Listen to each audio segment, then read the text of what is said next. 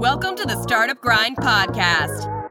Startup Grind is the world's largest independent startup community, inspiring, educating, and connecting millions of entrepreneurs across the globe in partnership with Google for Startups.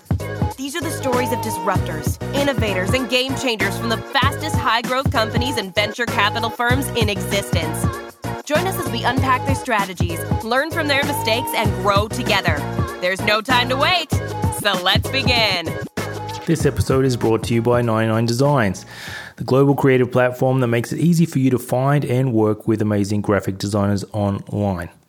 Found it in Melbourne, like that. From logos to websites to packaging and books, 99 Designs is the go-to creative resource to build your brand on any budget, which is super helpful for entrepreneurs. And right now, our listeners can get a free $99 upgrade on their first design contest. A contest is a great way to get started and find the right designer for long-term work. You can also book a free design consultation with a brand expert at 99 Designs to receive personalized design advice over the phone. They're a team of design experts that help thousands of business owners. It's a great way to get the most out of your experience with 99 Designs. It's all simple. Just head over to 99designs.com/startupgrind for your upgrade and to sign up for a design consultation today.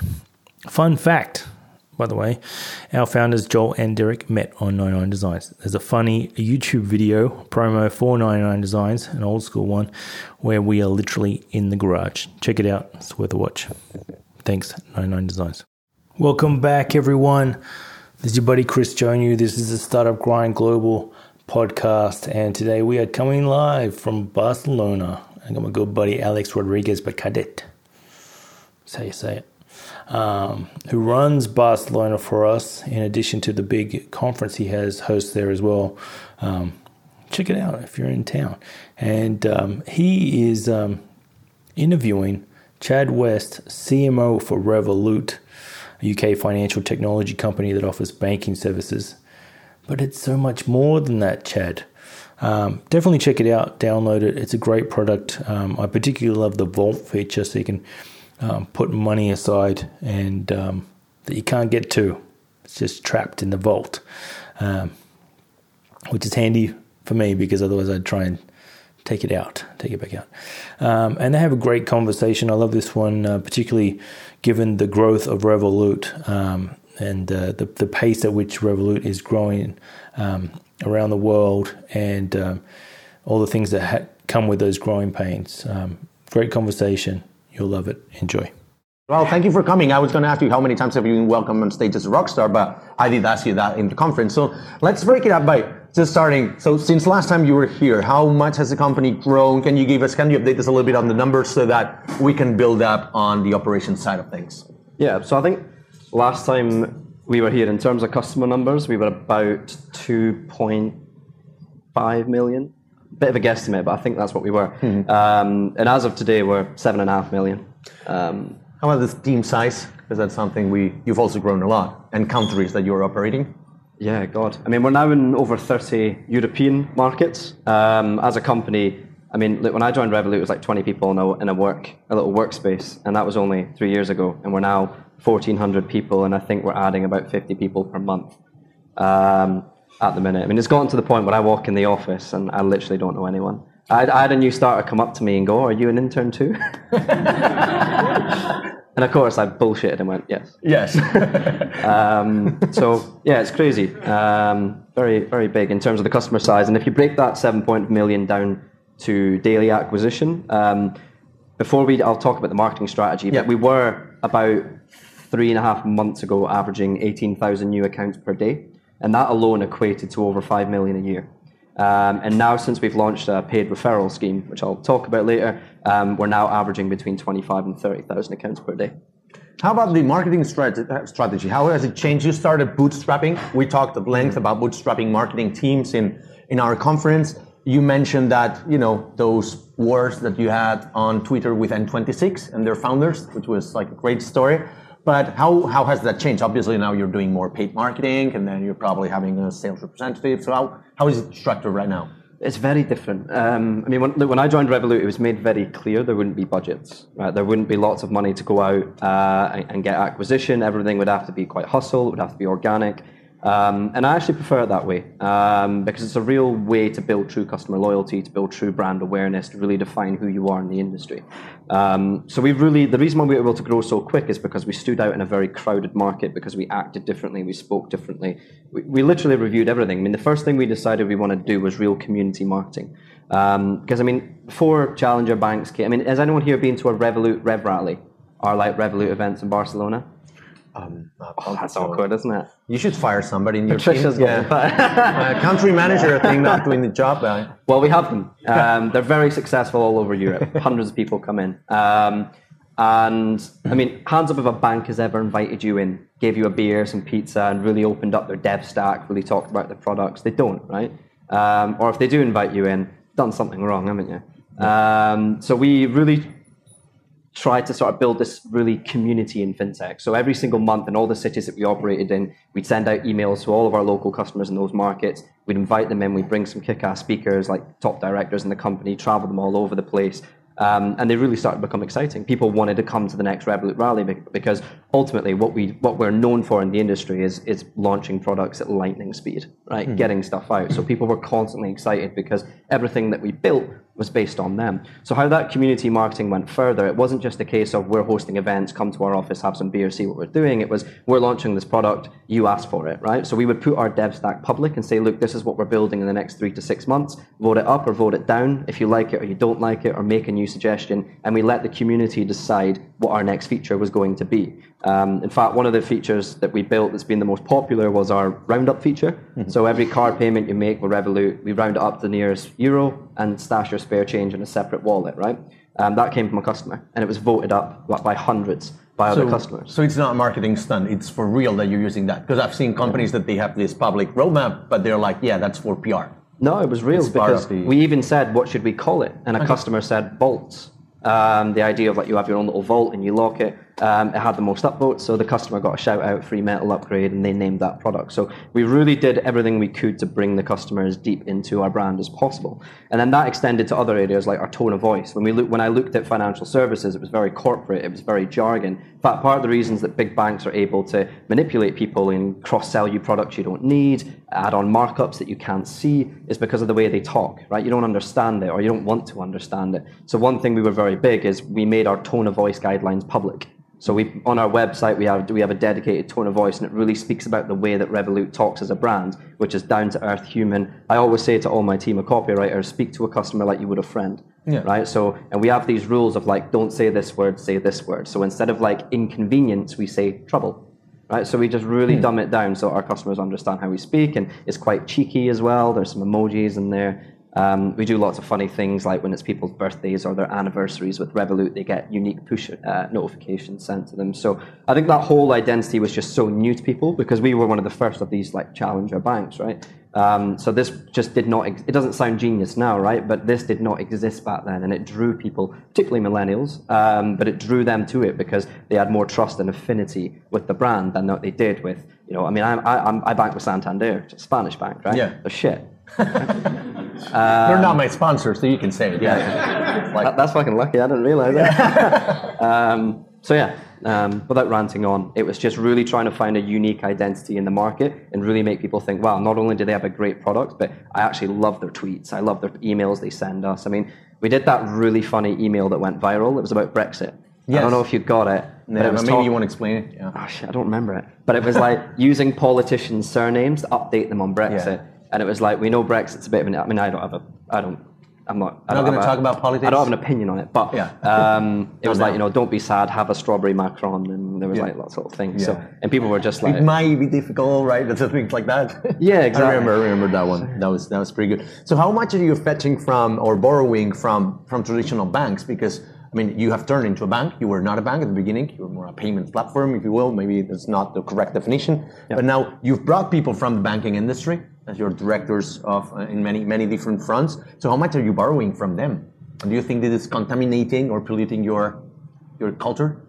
Not so much. I think, we've made a lot of appointments. I think, like at all fintechs, right, you start off in the early days saying, like, we don't want to be like the banks, you know, F the banks. And that's still true in terms of your DNA and the way you operate internally. But I think there really comes a point whereby one thing I realized is I used to think that, you know, banks didn't have very good people. That was my view, because everything I saw I didn't like. From the UI, the UX, the marketing, it just never resonated with me. But what I actually realized is there's a lot of good people at banks, but they can't be good, right? Because of the environment that they're in, the bureaucracy, the red tape, the legal, the restrictions, what it may be. And I think when you're building a bank, there comes a reality whereby you have to bring in certain expertise. When you start breaching into lending or trading, you need people who have that expertise, who have worked in trading, who have worked in lending, who understand the regulation, who have the contacts. So there's no bankers in my team. I don't see that changing. Yeah.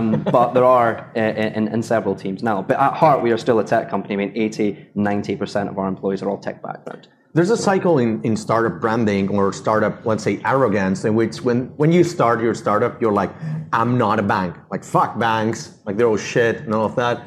Then they realize they need to piggyback on them to get into the industry. So like, yeah, we're bank friendly now. And then when they're in the position of power, they just ditch them all together and replace them maybe. And now they're against banks super aggressively again, right? But you have followed this strategy all along. Do you see this changing? Do you think this has helped you to stand out as like a really different company because it stands true to your core values? Ooh.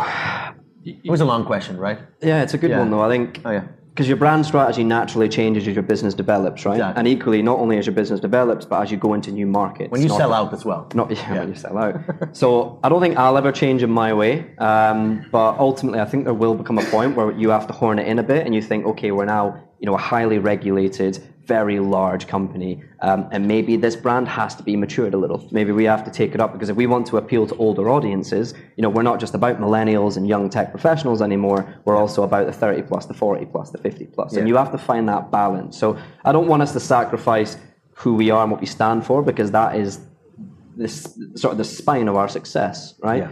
And I think you risk, if you start to drastically change yourself and become this very corporate company, what you're doing is you're risking losing affinity and loyalty with that band of customers who really made you, right? Who stuck with you and liked you for who you were, and they see you as a bit of a corporate sellout. So so long as I'm there, I'll never allow that to happen, and I'll keep pushing should it does. But I think there naturally becomes a point in some areas where you have to mature up a little bit, and you have to think, okay, this worked then, but it isn't really working now. How can we be more more diverse in terms of our audience and how we're reaching and speaking? All right. And let's talk about like building the team, because obviously you've had to hire a lot of people you don't know now, but you will familiarize with them. So how many people have you got in your team right now? What's the biggest learnings you've done in hiring, and how did you scale things in this hyper growth that you're experiencing? Yeah. Joe, I have something to admit. Like when I worked at Rocket, for example, I had a very small team. It's typically German, very efficient, very lean. Yeah. You have a thing with Germans, right? Yeah. And the conference was the same. Like, I just worked with them for so long, so they're just an easy target for me. Yeah. But I think everyone is.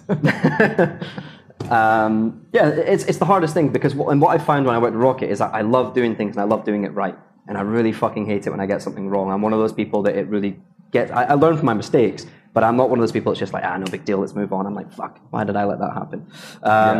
And the most terrifying aspect of that is you become someone who struggles to let stuff off, right? What I mean by that is you can have a great team around you, but you're such a control freak and you want to do everything your way that you don't understand the power of delegation, of actually getting your wider team to work. Because then you do things smarter, you do things faster. And there's this famous saying we say in Scotland, which is, you can half-arse a load of things, or you can whole-arse one thing. Right, and it basically means like focus. And I found myself with a very small team, Revolut growing incredibly fast, me not prioritizing recruitment, and us buckling under the pressure.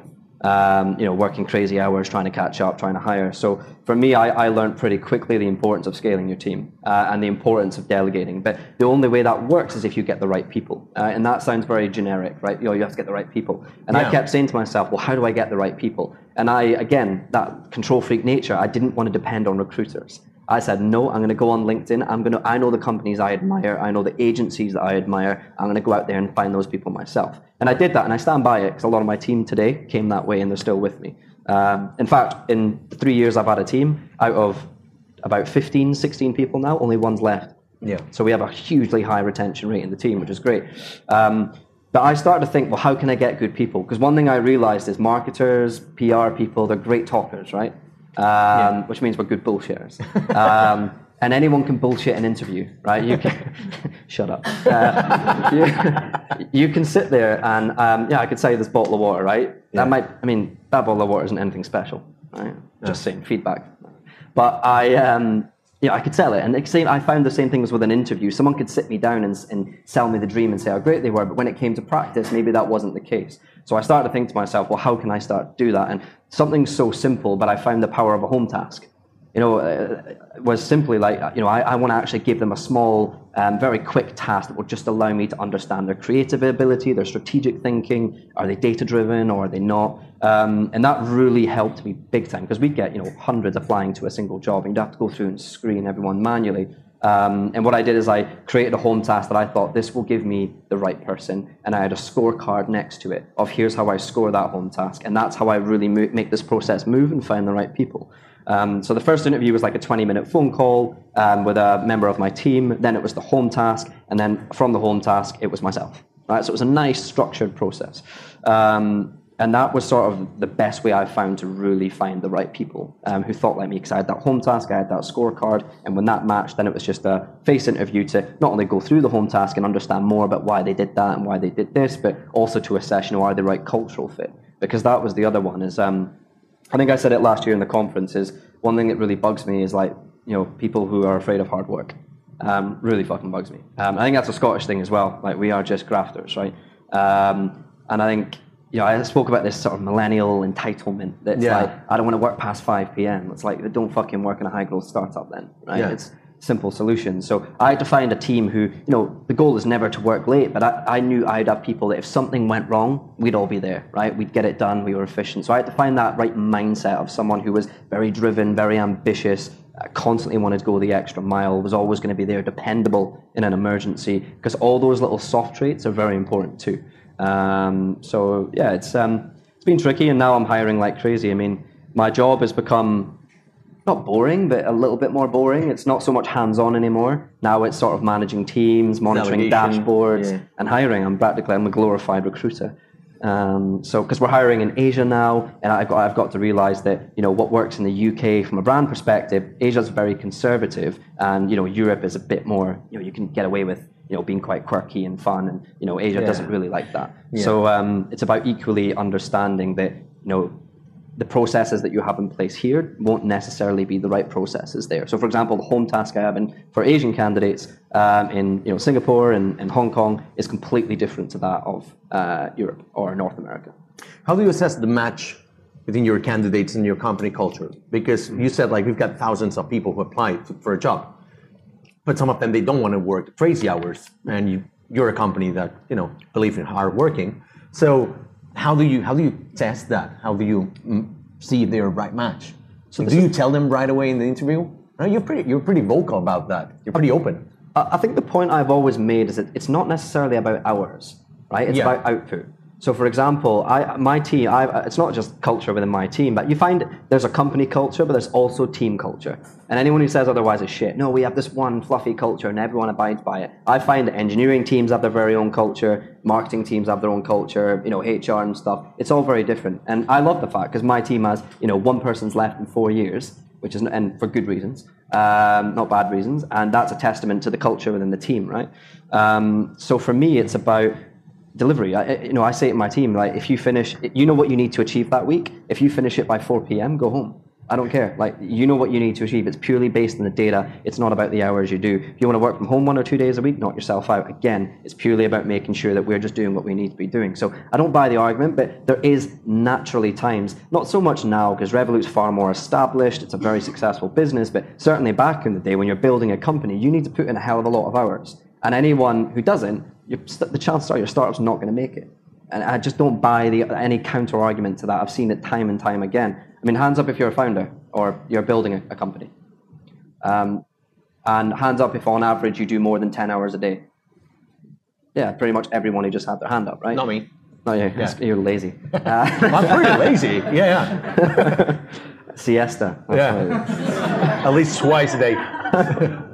But so that's it for me. And the other side of the culture is like, just don't be a dick. And I know that sounds controversial, and coming from a dick maybe, I don't know. But I think it's just a case of like, come into a company I think I love confidence in people. It's one of my favorite things, right? I love someone who is full of confidence. And that can be so easily seen as arrogance. And there's a line between the two. So I love finding people who are very confident, because what that means is they're typically people that won't sell. So in my team, I want people that's going to think, look, I did a great job here. How can I maximize it next time? This was super creative, but how can I make it go bigger lengths next time? So when I see that trait of someone who is very confident in their ability and stands their ground, that's equally something that's important to me, because I hate micromanaging. I think it's the worst thing in the world. I never even used to like being a manager. It wasn't my thing, right? And I've learned that it's far more interesting as you start to master it. And I was lucky to have people to guide me in that. But equally, when you sort of have that entrepreneurial spirit within your team, you don't need to manage people, right? Because they just simply get shit done. They know what they need to do. You give them the freedom and the autonomy to do it in their way, and usually that brings out the best in people. So you're a goal-driven company, right? We always have been. You always have been. So you've spoken about what happens when they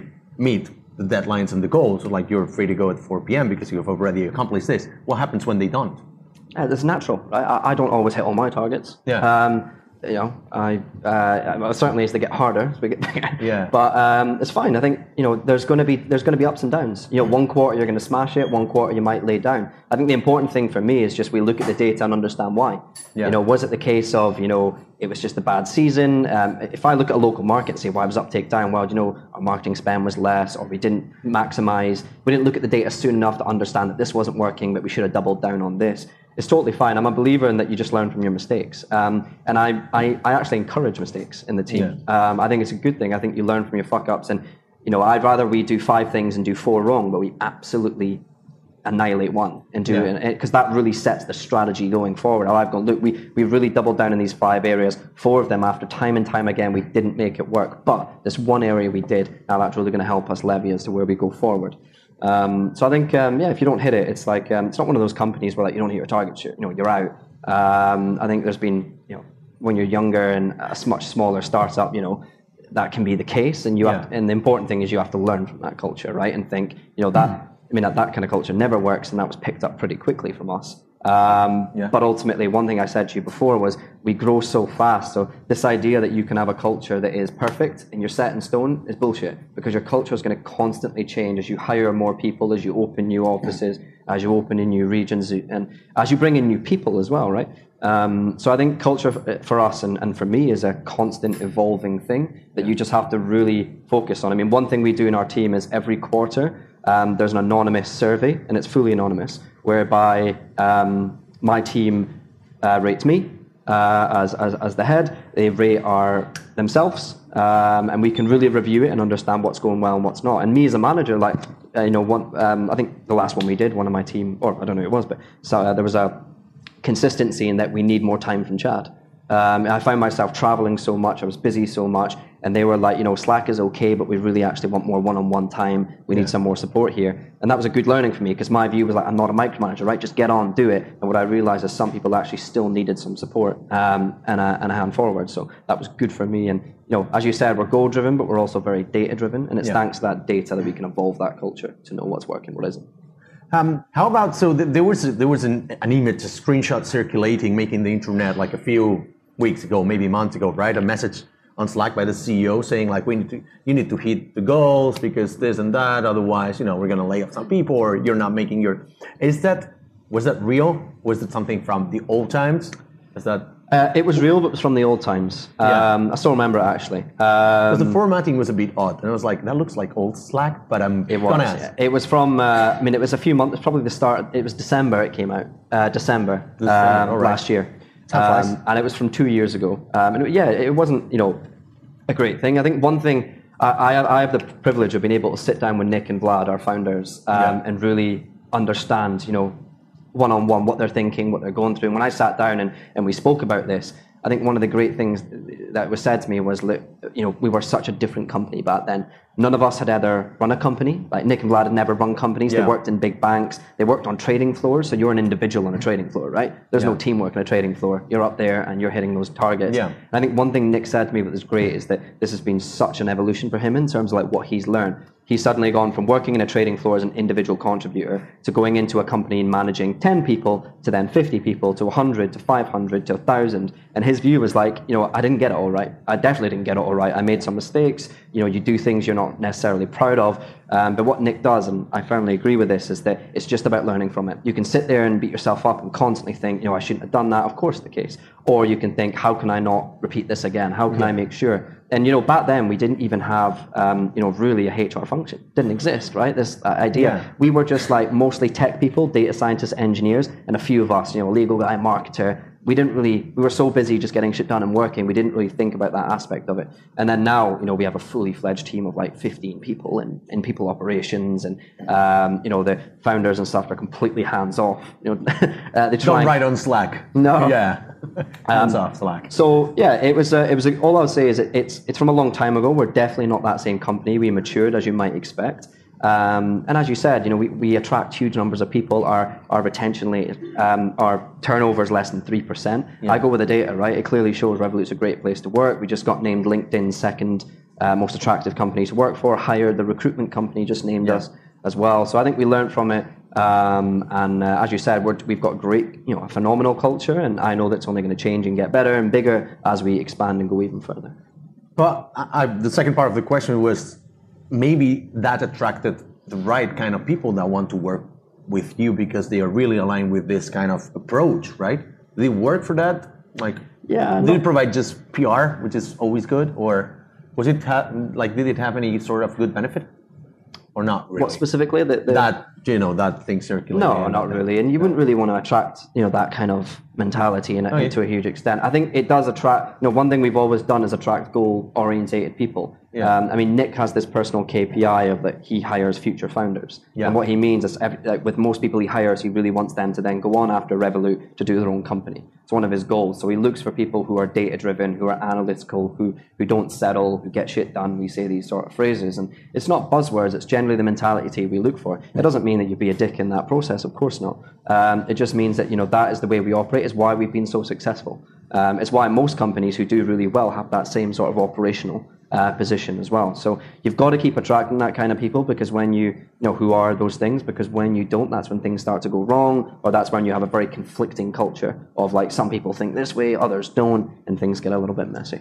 Let's dig deeper into company culture, because I assume that by growing 1,000 people in a year, things break, right? Maybe confidence, maybe people want to get promoted, but they see that you're bringing people from outside. So how did all this hypergrowth affect company culture, like both in good and bad ways? Yeah, I think in a good way, it's really helped us define the culture, because the more data you have, the more people you have coming in, identifying what your strengths are, what your weaknesses are, really helps you evolve. I think generally, we're just a much more diverse company now. If you look at our London office, it's like 40% British, 60% from everywhere, you name it. So that's given us a real great sort of perspective. And then each team have their own sort of way in which they like to recruit, like companies they like to go for. And that equally brings in a huge amount of knowledge and experience, because, the ops guys might like people who come from really big hyper-growth tech companies. The marketing guys might like people who come from like top-tier creative agencies, and the tech might go for, I don't know, companies like Telefonica and things like this, right? Yeah. So you bring in that mirage as well. So I think the difficulty of it is, when you are hiring at that pace, you've got to upscale everything. All of your policies, all of your processes, your onboarding, your offboarding, your performance reviews, all that kind of stuff. And I think that's why we've hired a great team who are incredibly experienced to come in and lead that function and make sure that it's not only does it fit the purpose now, but it's built for scale. Because, right now, as you said, we're like 1,400 people, but I think in the next 12 months, we're hoping to potentially triple that. So Nick's vision is that, okay, everything's working now. We've got all these processes in place, policies, all the data shows that teams are happy and healthy and we have the right things in place. Where we don't, we've got clear plans of action to fix it. But then Nick's worry is that this won't be applicable in a year. He's like, we've got to keep going at it. So he's constantly hiring. And I think I haven't seen any issues. I think, as you said, we're now even hiring people from large banks to come into mostly areas like risk, compliance, what you might expect, lending and things like that. But it's great because I think, as you said, some people want to get promoted, but maybe there comes a reality when you're a company that, okay, you may have been there a long time, but you're actually not ready for this kind of role at this scale.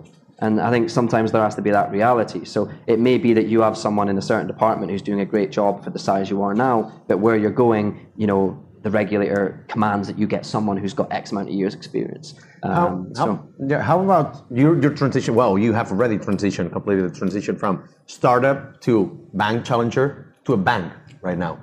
You're attracting people from the biggest banks to work for you. Yeah. So you're, you know, in all effects, you're becoming a corporate, right?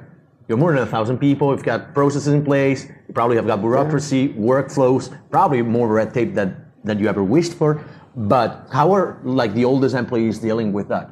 How all these people that want to have that startup-y feeling, how do you retain them? It's tough. How do you still, you know? Because I'm one of those people. Right? Yeah. You're going to tell us something? It's a tricky one because on one hand, you kind of have to face reality that if you do want to build a global billion-dollar company with hundreds of millions of users, whether you like it or not, you're going to get bureaucracy, you're going to get processes, you're going to get policies, because if you don't, everything's going to fall apart. And if you look at all these tech companies that said it, Airbnb, Uber, all these companies were never going to be bureaucratic, they're now arguably the most bureaucratic companies out there, right? So I think there has to be an element of like, you're going to take this company so far, and then maybe there will come a point where you think, okay, I've taken it as far as I can.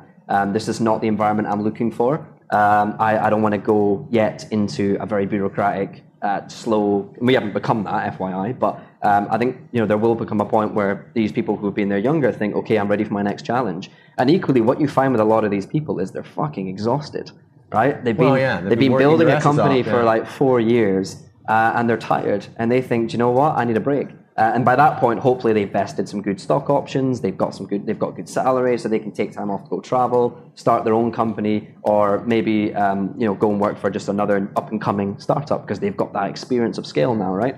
So I think certainly in the conversations I've had is that a lot of us realize that some of this bureaucracy and processes and policies are absolutely needed.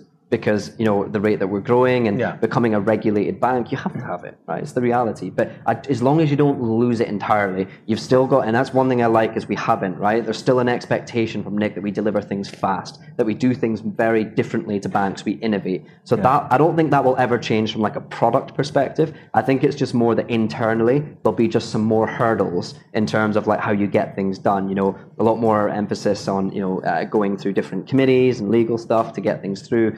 But it's just an inevitability. So I think it will be absolutely fine because I know Nick, I know the founders, they are very much that get shit done mentality. It's innovation, it's build, it's deliver, it's get it out, let's test it, get feedback, go. And I don't think that will go. It might take a little bit longer than what it has over the last 2 to 3 years, but they won't sacrifice that entirely. You mentioned that company culture evolves, which is a topic that, we don't talk enough about company culture in Spain, right? I think in other countries, precisely the US, I think they kind of like invented this, but here it's not well spread. So, and most people don't even know that company cultures can evolve. So how much has it changed from day one? How much has it changed because you had to adapt to regulations or to the market instead of just following your true beliefs? It just changes. It's kind of as I've sort of elaborated on between the two areas, right? Yeah. It just sort of mirages. When you're a young startup, you have that get shit done mentality. You're moving fast. You're potentially breaking things. You're trying and testing. You're hiring people with that like-minded ability, and then it comes to a point where you think, okay, now we've got this many users, and now we've got so many more obligations. So you look in, financial services. There's huge regulation around compliance, anti-money laundering, fraud. You've got to have controls and policies in place for all of that. You've got to upscale your teams to handle that workload as more customers come in and that there. You've then got to hire very talented engineers to build automated systems to trigger and track these things, right?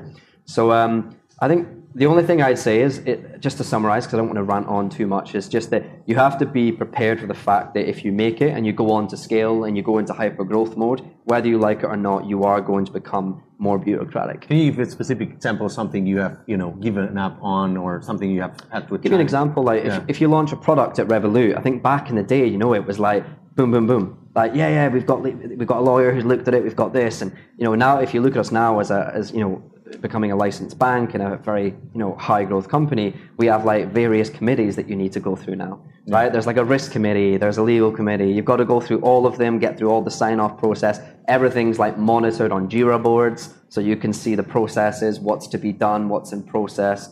And then so if I'm launching a product, my engineers have built it, we've tested it, amazing, great, legal, great, risk, great, compliance, now marketing, now comms. So it's not as effective, it's not as fast-paced. It's not as fast-paced, but you can argue to an extent that maybe it's better, right? Because even if it takes a bit longer and it's a bit more bureaucratic, it could end up being far more efficient. It could end up being far more customer-friendly because you've gone to all these people and you've made sure that everyone is working with you. That was... Was that? Was I saying something? I don't know. But you get the point, right? The point I'm trying to make is it's not always a bad thing, because it can actually lead to you being a far more trusted company, a far more efficient company, doing things right as opposed to doing them fast. Because you can move fast and break things, or you can move fast and fix things, right? So as long as you embrace the bureaucracy to an extent, because you'll need to, but just make sure that it's efficient bureaucracy. And it's not the kind that just completely lags you behind competition. Because again, even though Revolut's very big, we're now 7.5 million customers, we're knocking all the other players out of the park in terms of growth, in terms of revenues, in terms of expansion. But we're still in a very competitive market. So we can't afford to be, too bureaucratic and too slow, because what happens is all these competitors start to catch up and pick up pace because they haven't yet adopted that level of bureaucracy. So it's very important for us that we do it to a level that works and is needed, and we don't let it take over. And that's what you said. Someone said to me, well, if you hire too many bankers, it's just going to be full of bureaucracy. Very true.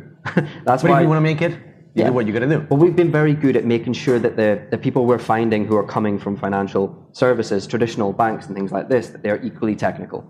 Right? It's not just a case of, oh, great, you are a chief something officer at a bank. It's, oh, great, you're a chief whatever officer at a bank, and you actually know how to code. You're very analytical driven. I can tell from meeting you and going through this interview process and your home task that you've got very much a get shit done attitude. You want to be hands-on and stuck in. You don't just want to sit back and delegate and be a manager, right? So again, and as I said, a lot of banks do have good people, and maybe they just find themselves in an environment where they cannot be as good as they are, right? And if we can steal those people, fantastic. In terms of company culture, what's the biggest fuck up you've done yourself? Yeah. You want to share one? Just one. I think myself. Yeah. I think like here I did not follow the guidelines for the specific value of the company, or, because if I don't ask this specific question, people are like, yeah, I hired the wrong people, and that's it. And that's like a really shit answer. Yeah, I think we all hire the wrong people at times, right? Not me, but yeah. Not you. Yeah. Never. Do you know what we need to do? We need to go to all his employees anonymously. I haven't hired 1,000 people, so yeah. But sorry, back to you. I don't know. I generally... You don't fuck up. I try not to.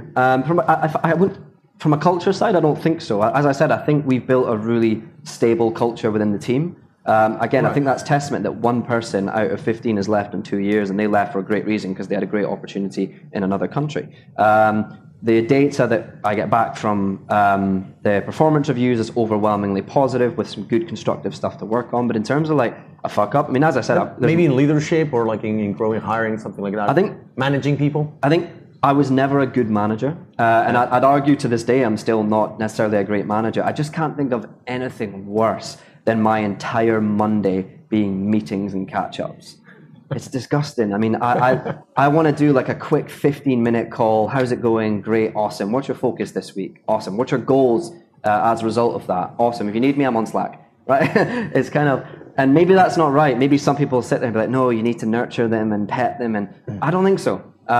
So I think for me, maybe that's bad. And I guess I'll find out, right? But so far, I'm scaling my team. It's going really well. People are coming. People are staying. Everyone's hitting their targets and their KPIs. And I think a lot of the people in my team love the idea that they kind of feel like they're doing a startup within a startup. Like they have their own environment and they can really get it done. And as long as they're following the process, they're hitting their targets, I'm pretty happy. But I know at the same time, the feedback from people was like, yeah, they want to talk to you. You take that a little too far. They're like, sometimes, Chad, I really want to get your opinion on something. And you say, oh, ask that person. So I don't want to ask that person. Otherwise, I'd ask that person. I'm coming to you. And I need to realize that, I need to find more time that when my team members come to me, they actually need me. And one of the biggest feedback I've given my team is I found they were all like super nice with me. And my view was just like, no, like I actually encourage someone to be a bit of a dick sometimes. Like if you're asking me something and I'm not giving you the answer, literally just come back to me like, Chad, can you answer the fucking question?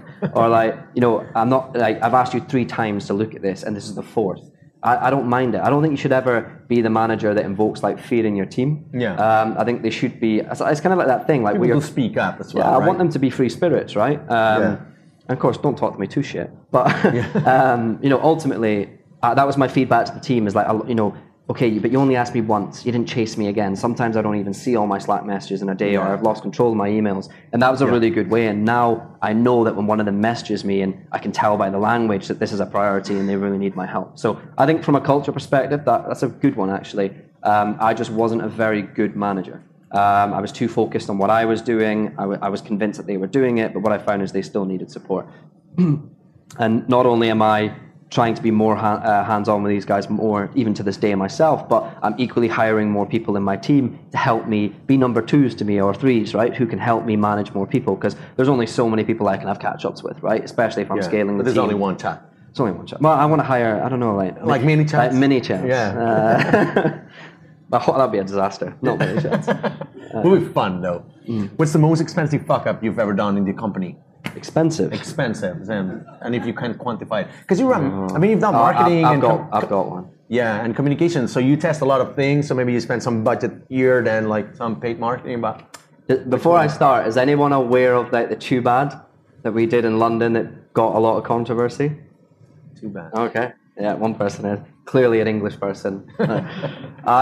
So basically, we had this leftover budget from a partner, and they were like, "You have 2 weeks to spend this, or you lose it." And I was like, "Shit, it's like 150k. Gonna whiskey. Gonna use that." Big piss up in the Revolut office, but and we had no time for creative. Almost zero, right? So we had to do something. We said to ourselves, let's just do an ad in the Tube. So we called up the Tube company. They said, yeah, we've got something available, and we can get. I know they can move fast. So they were like, we'll get it up super fast. And we were like, great. So the team brainstormed. We didn't really come up with anything that was really on brand and would work on time. So what we decided to do was, as a like anti-brand, you could say, was like duplicate a Spotify ad. Because we were in the office thinking, oh, this will be funny, because we knew what we were doing, right? It's like, this is going to get pickup. Like, Spotify might call it out, the media is going to call it out. Yeah. So it was purely tactical. Like that. A lot of people were like, oh, they just copied an ad because they're lazy. I was like, no, we absolutely didn't do that. Still not saying it was the right thing to do, but we ended up offending some people because what we did is, that Spotify campaign, it's like, to the person who listened to I'm Sorry by Justin Bieber 117 times, what did you do? They use data to make fun of things. Yeah. So we tried to do the same thing, right? So we said, like, what was it? It was like, to the 17,000 people who bought a vegan sausage roll. Oh, Piers Morgan. I've seen that one. Yeah. And there was another one that was like, this was the one that got some controversy. It was like, to the 17,500 people who ordered a single takeout on Valentine's Day, are you okay, hun? Now, where I'm from, people found that funny. Yes, right? Scotland. But in London, which is a very unique city, and it's kind of like put it that way, yeah, it's very PC and stuff like that. It was seen as, I quote, single shaming.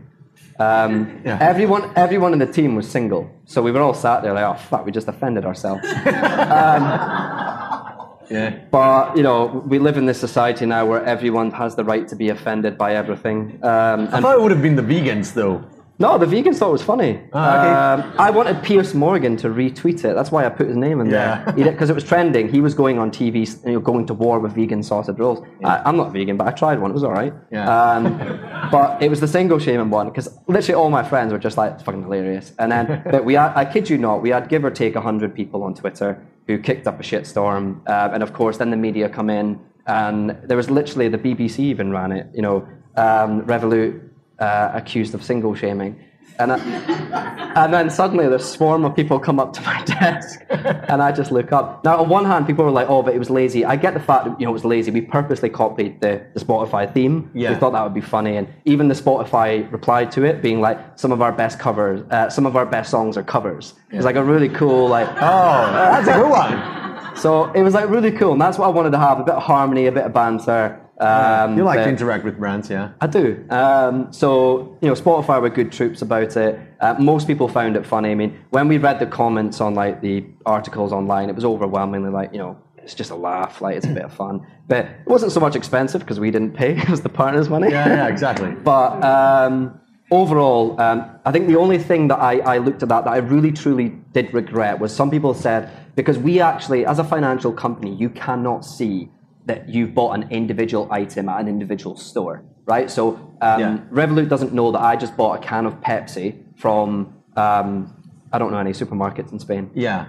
Tesco, whatever. right? Tesco, yeah. We're not big around, right? Yeah. All you can see, all a financial company can see is that you spent €1 at this merchant. Right? It's perfectly normal for them to see that. So a lot of people were like, whoa, this is spooky. Does Revolut know that I bought a vegan sauce? And I looked back and thought, shit, we were trying to be funny. We didn't make it clear in the ad that, this is not real data. And a lot of people, that raised some questions around, are financial companies potentially spying on you? So we kind of held our hands up and said, we didn't think of it that way. That was just our bad. Here's clarity that we cannot see this kind of information. Yeah. And the learning from that was, especially post like Cambridge Analytica and stuff like this, is be very careful when you're doing data marketing because again, it's finding that fine line. But the other side, I accept the feedback of single shaming and stuff like that, but I didn't pay too much attention to it because I find that when you cave into this kind of mob rule, especially from a very small, tiny minority, there's no value in that for you, right? I think you've got to really assess, is this a major fuck up or is it not? Yeah. So that was an example. And we got a lot of heat, and if you Google, most of the media in the UK covered it. Most were neutral, but some went for us. So that was fun. Did you piss off people in your company? Was somebody offended in the company? Because with such a big company, you would assume that, especially with... Do you know what? Surprisingly not. There was one person who said they found the single shaming thing offensive, and fair enough. So not really internally. 1 in 1,000. It's like, exactly. Internally, everyone was just like, we just thought it was a bit of fun. And you can argue to one extent it worked and one it didn't, because a lot of people are like, well, any press is good press, which I don't buy. But on the other hand, the data all went up. So it was social media was through the roof. The sentiment was overwhelmingly people finding it funny. User acquisition went up in the UK as a result of it. So it's mostly single. Mostly single people. Yeah. I'm not single now. Yeah. The ad obviously worked. Yeah.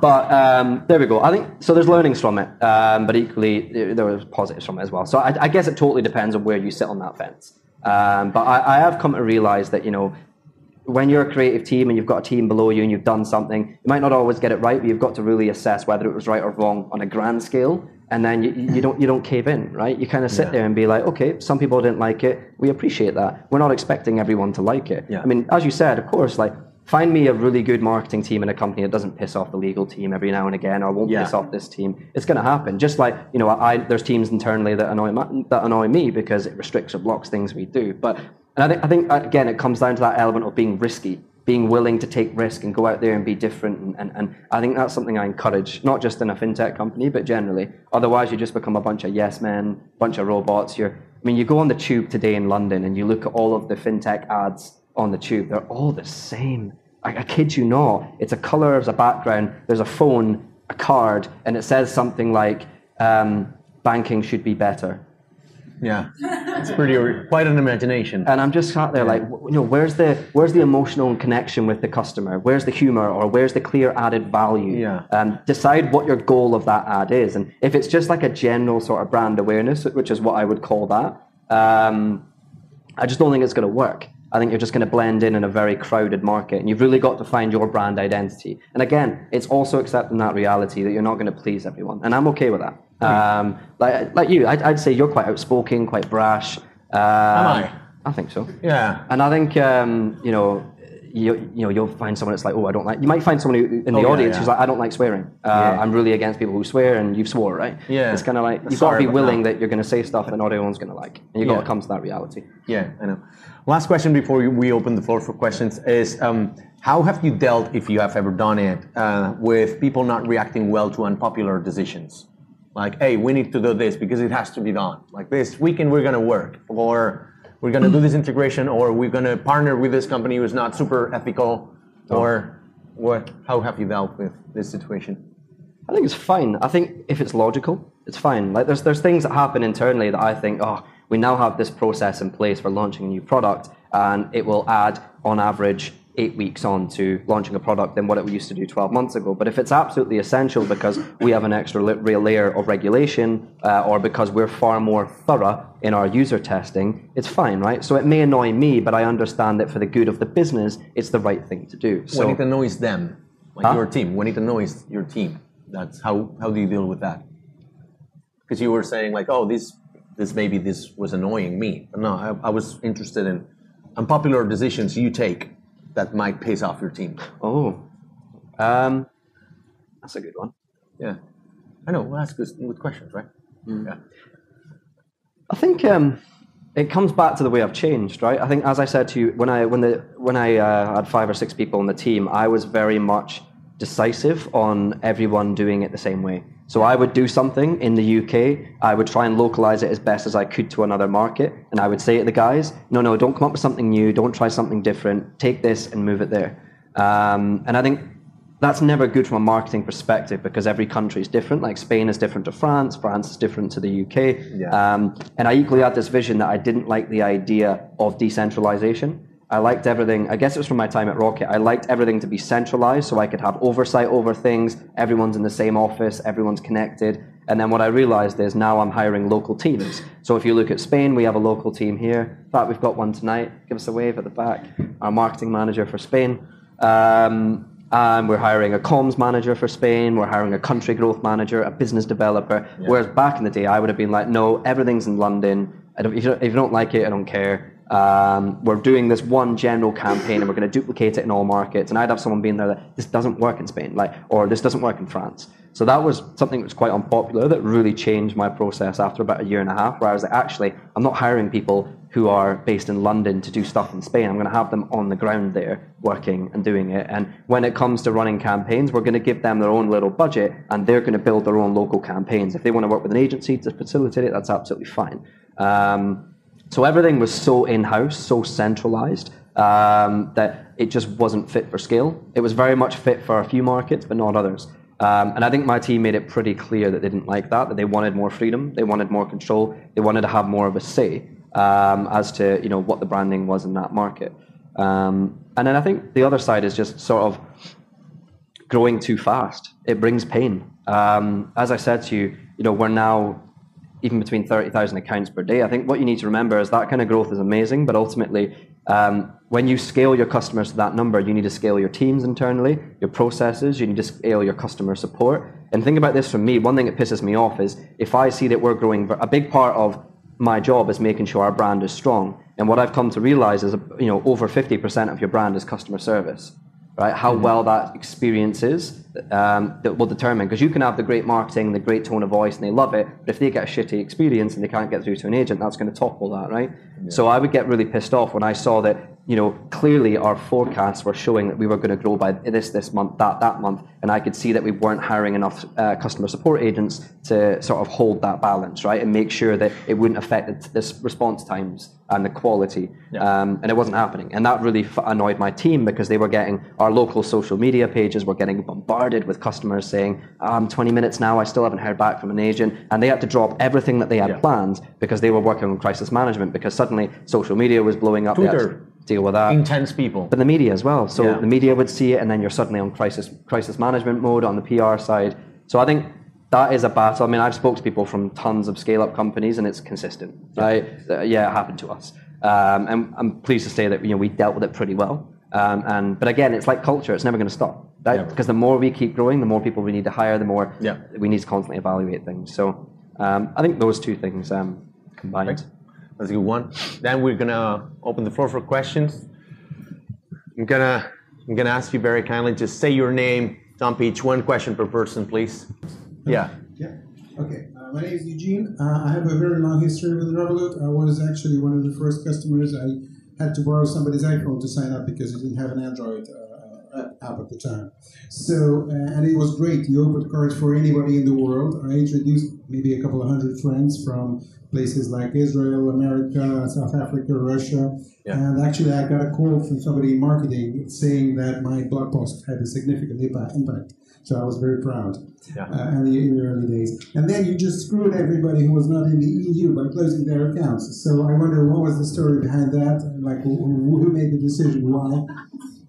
Thank you. All right. There was a big build up, but we got to the question. I love how subtle you are. Yeah. They provide a background. As they're like. No, it's a good point. So this was before I was there. This is the real early days. That's the blame gone? Yeah. In the bad decision days. What happened was we were in the process of becoming regulated at that point, becoming a regulated financial institution. It's what's known as an e-money license, an electronic money institution. And we were able initially to go all over the world and bring our product. And then suddenly when we became regulated, they were like, actually, you're restricted to the EEA. So what that meant is we gave a heads up. It wasn't the case of like, boom, done. We had to inform customers. It wasn't huge amounts of customers in these markets. But in the US, as you said, Russia and others, that informed them that actually, because we're now regulated, we're no longer allowed to operate in that market. It was really unfortunate, and I get it, but it was sort of out of our control. The regulator said, if you want this license, you operate in this area. And we had to do that for our business.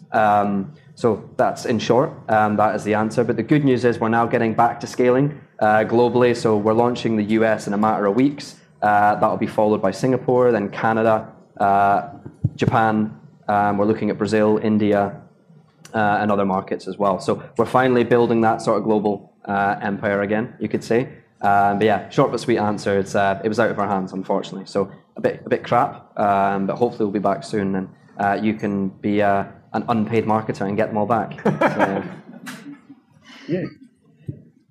My name's Chuck Arrett. I run a business-to-business technology company.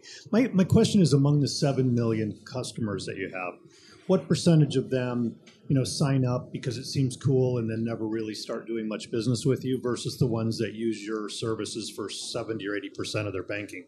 Yeah, good question. So I'm always restricted as to how much data we give away here. But the good thing to know is what we call a null account. That's someone who has downloaded the app, signed up, ordered a card, and never used it. We don't include them in that 7 million figure. And what we do is within that 7 million, we bracket it down to daily, weekly, and monthly active users. And then, of course, there's because, I'd say we're now about almost 65, 70% of people are using us as their primary card, but we still have that 30, 40% who just see Revolut as a travel card. And that's fine. I'm convinced that in time we will change their mind. But I think the reality is we've still got more to do before we are expecting people to put all their salaries in and use us. I think, yes, we've now obtained a banking license, but we're in the process of now operationalizing that banking license. And that takes time, certainly before you want to passport into every European market that you're in.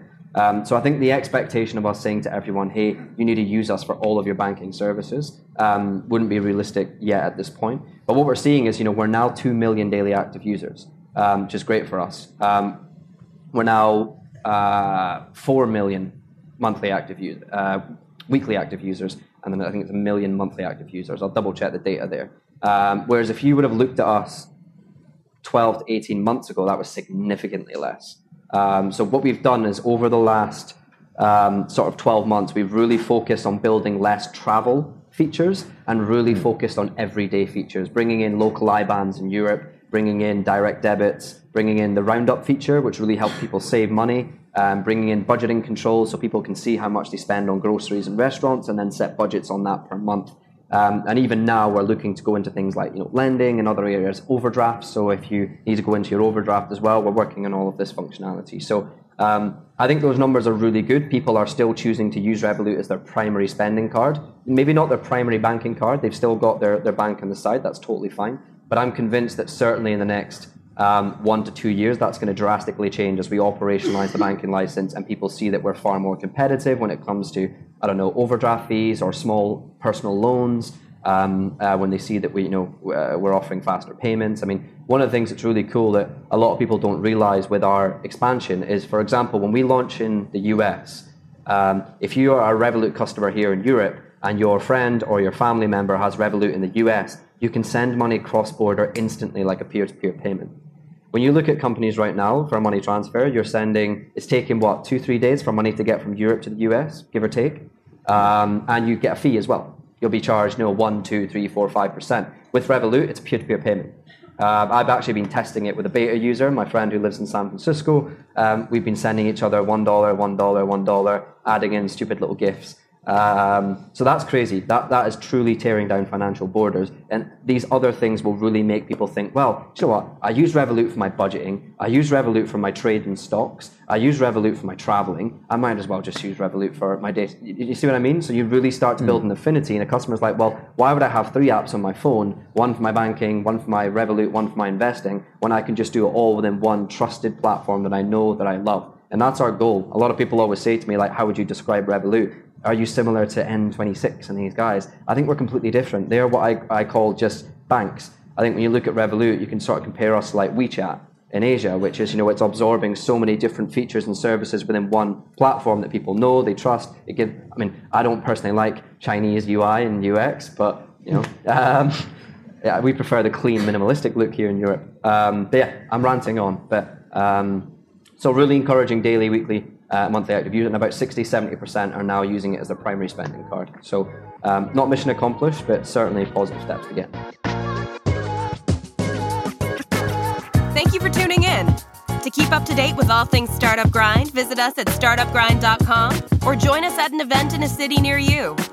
Until next time, chase the vision and keep hustling.